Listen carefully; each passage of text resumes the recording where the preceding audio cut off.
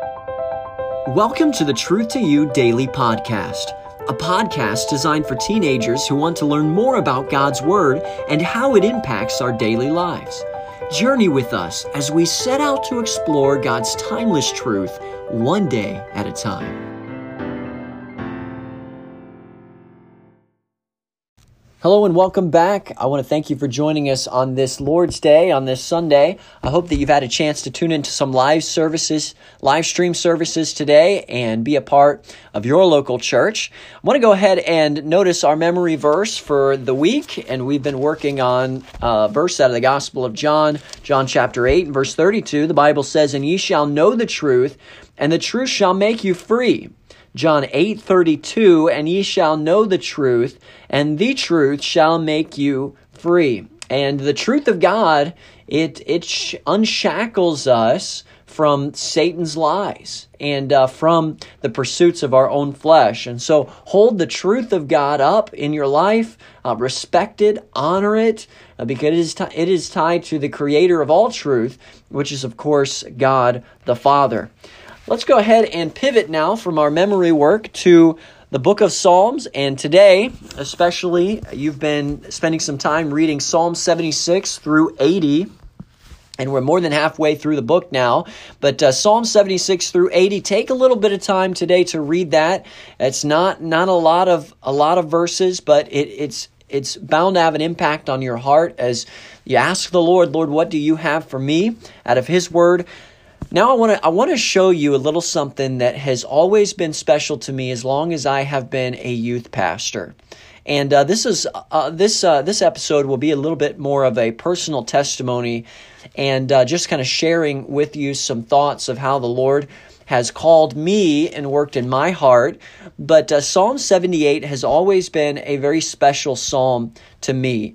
And I want to say that and read the verses here because these are just very special to me. I want to give you a little bit of a window in to my personal life and how God has used these verses in my life specifically.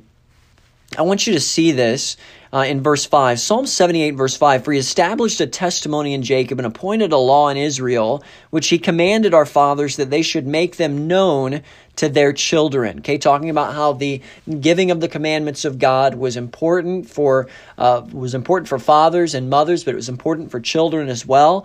And then verse 6, that the generation to come might know them, okay, the words of God, even the children which should be born, who should arise and declare them to their children.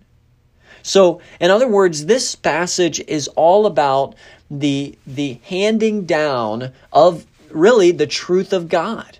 And how, now I will say this, I am naturally burdened for my children. Because of the truth of God that has shined in my heart, and because of how it has changed my life and altered my course, I want to share that with my children. And I don't want it to be just for them, something that mom and dad do, but I want it to be in their heart. I want it to be represented in their life and the way that they act, the words that they say, the things that they do, the choices that they make. That is my desire as a father, but it's also a commandment of the Lord. The Lord tells us, He says, "My desire that you would then, as this truth has so affected you, that you would pass it down to your children and show them the goodness of the Lord. Show them what it means to follow God with their heart, soul, and mind." And so, teenager, let me just say this. This is a pivotal passage, not only in my life as a parent, but also as a youth pastor. You say, how does a person end up being a youth pastor? You know, why not just a head pastor of a church? Do people not do that? And the answer to that question is people most certainly do that. In fact, when I was in college, there were people who were studying to be head pastors of a church. And that was their desire. That was their heart's desire. And they were going towards it with all their energy and all their enthusiasm. But that wasn't my calling, and I knew it. You know, you say, well, why is that? And that is because the Lord put, especially in my heart, the desire to minister to youth.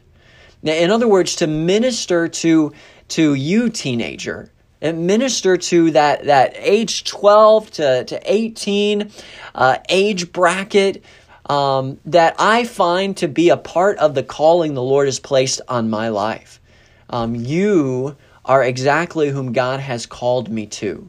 And this passage has become so very close to me because there are really three specific things that are represented here that when I pray for you, teenager, these are some things that I have in mind. And they're important. Notice what the Bible says here in verse number 7. There are three things. That they might set their hope in God and not forget the works of God, but keep His commandments. And so there's this passing down. What is it that me as a youth pastor have been burdened to pass down to you as the next generation teenager? Well, it's these three things. And that is number one of my desires is that you might set your hope in God. Now, I realize that we have varying degrees in our youth group of, say, 70, 80, 90 teenagers. We have a varying group of teenagers. And a varying group, there are always, in any church, in any setting, there's going to be varying degrees of people and love for the Lord. That's just the facts and where they're at. Part of that is because we're all at a different place in regards to our spiritual maturity. And so that being the case, I understand that there may be some, a part of our youth group, that have not set their hope in God. In other words, they've not come to a place where they're saying, I'm willing to acknowledge my sin and give my sin to the Lord, accept Him as my personal Lord and Savior. And that grieves me because I know what they're missing out on. But yet this is one of the prayers that I have when a person comes into the youth group, that a person would make that choice to set their hope in God. But not only that, but number two, that they would not forget the works of God. In this passing down, as myself as a youth pastor, as the things that I preach, as the things that I talk to teens about, I want this to be represented is that you as a teenager would not forget the works of God. Now, there's some people who get on fire for God in their teen years, and slowly throughout the course of their life, they get away from church. That fire that once burned so deeply and so brightly in their life becomes diminished the further they get away from school, further they get away from church. And you know what? That's going to always be the case. When we get away from church, we get away from God's people, we get away from God, we're going to find that always will happen in our life. Our spiritual temperature will begin to diminish. In teenager, I've seen it time and time again where teenagers will be faithful to church in high school, but maybe they go away to a college somewhere. They don't seek out a good church to be a part of, or they don't do the research there. And then what happens is they quit going. And maybe they go whenever they come back home with their moms or that sort of thing, or their dads. But as soon as they move out of the house, then it's on them. They have to make the decision, and they are the ones that have to make themselves go to church. And quite frankly, teenager, if it's not in your heart, if you've not made the purpose to stay close to the Lord, to walk closely with Him, and purpose not to forget His works, you're going to lose out of church. You're going to end up not going. And it's going to affect your life. And so when I think about you, teenager, I think about, number one, that you would make the choice to set your hope in God. But not only that, is that you would not forget the works of God in your life. Let Him be real. Travel with Him every day. Talk to Him. Commune with Him. Speak to Him. And follow His will. Okay, so we see that they'd set their hope in God. That they'd not forget the works of God. And then finally, and we'll be done, but they would keep His commandments. You know what? I pray that the Lord would help you, teenager, right where you're at, in your home, 7th grade, 8th grade, 9th grade, 10th grade, 11th grade, 12th grade, what have you, that you would make the choice to this day, the day that you are responsible for, that is right in front of you, that you would keep God's commandments. What's one of the hardest things for teenagers to do? Sometimes say no to their flesh. Well, sometimes it's honor their mother and father. Sometimes it's to guard their words. It can be different for everyone. But those are commandments that come straight from God that we have to take seriously.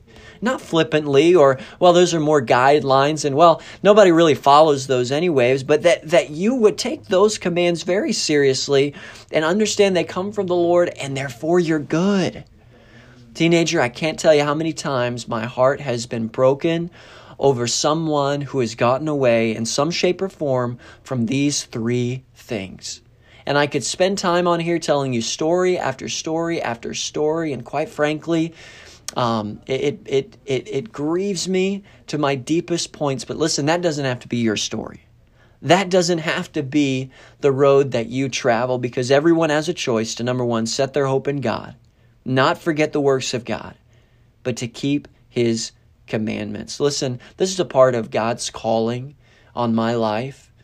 Teenager, every time I speak, every time I get up and preach, I want to be encouraging teenagers to make these three things a part of their life, because as the verse says, that they should make them known unto their children. Teenager, I know it's far from your thoughts today, but one day God's going to give you a home. You're going to have a wife, you're going to have a husband, and you're going to have some kids at some point. You're going to have a household that you are placed in charge of, and you will be one of the leaders in. And the question is, will you take your experience of knowing God and pass that on to your children? Or will the light of God, His word, the gospel, slowly diminish in your heart over time? I pray not. Teenager, God's got great things planned for you. And if you ever need any help, if you ever need somebody to talk to, a question about passages of Scripture, or more, maybe you're doubting in some way, listen, I want to be a help to you in any way that I can. But I also want you to know that I'm praying for you, and that you can strive to keep these three things that were given in Psalm 78. Listen, I hope that thought's a blessing to you. A little bit longer today, but I want you to know that that's right where my heart is, and I hope that it will be your heart as well.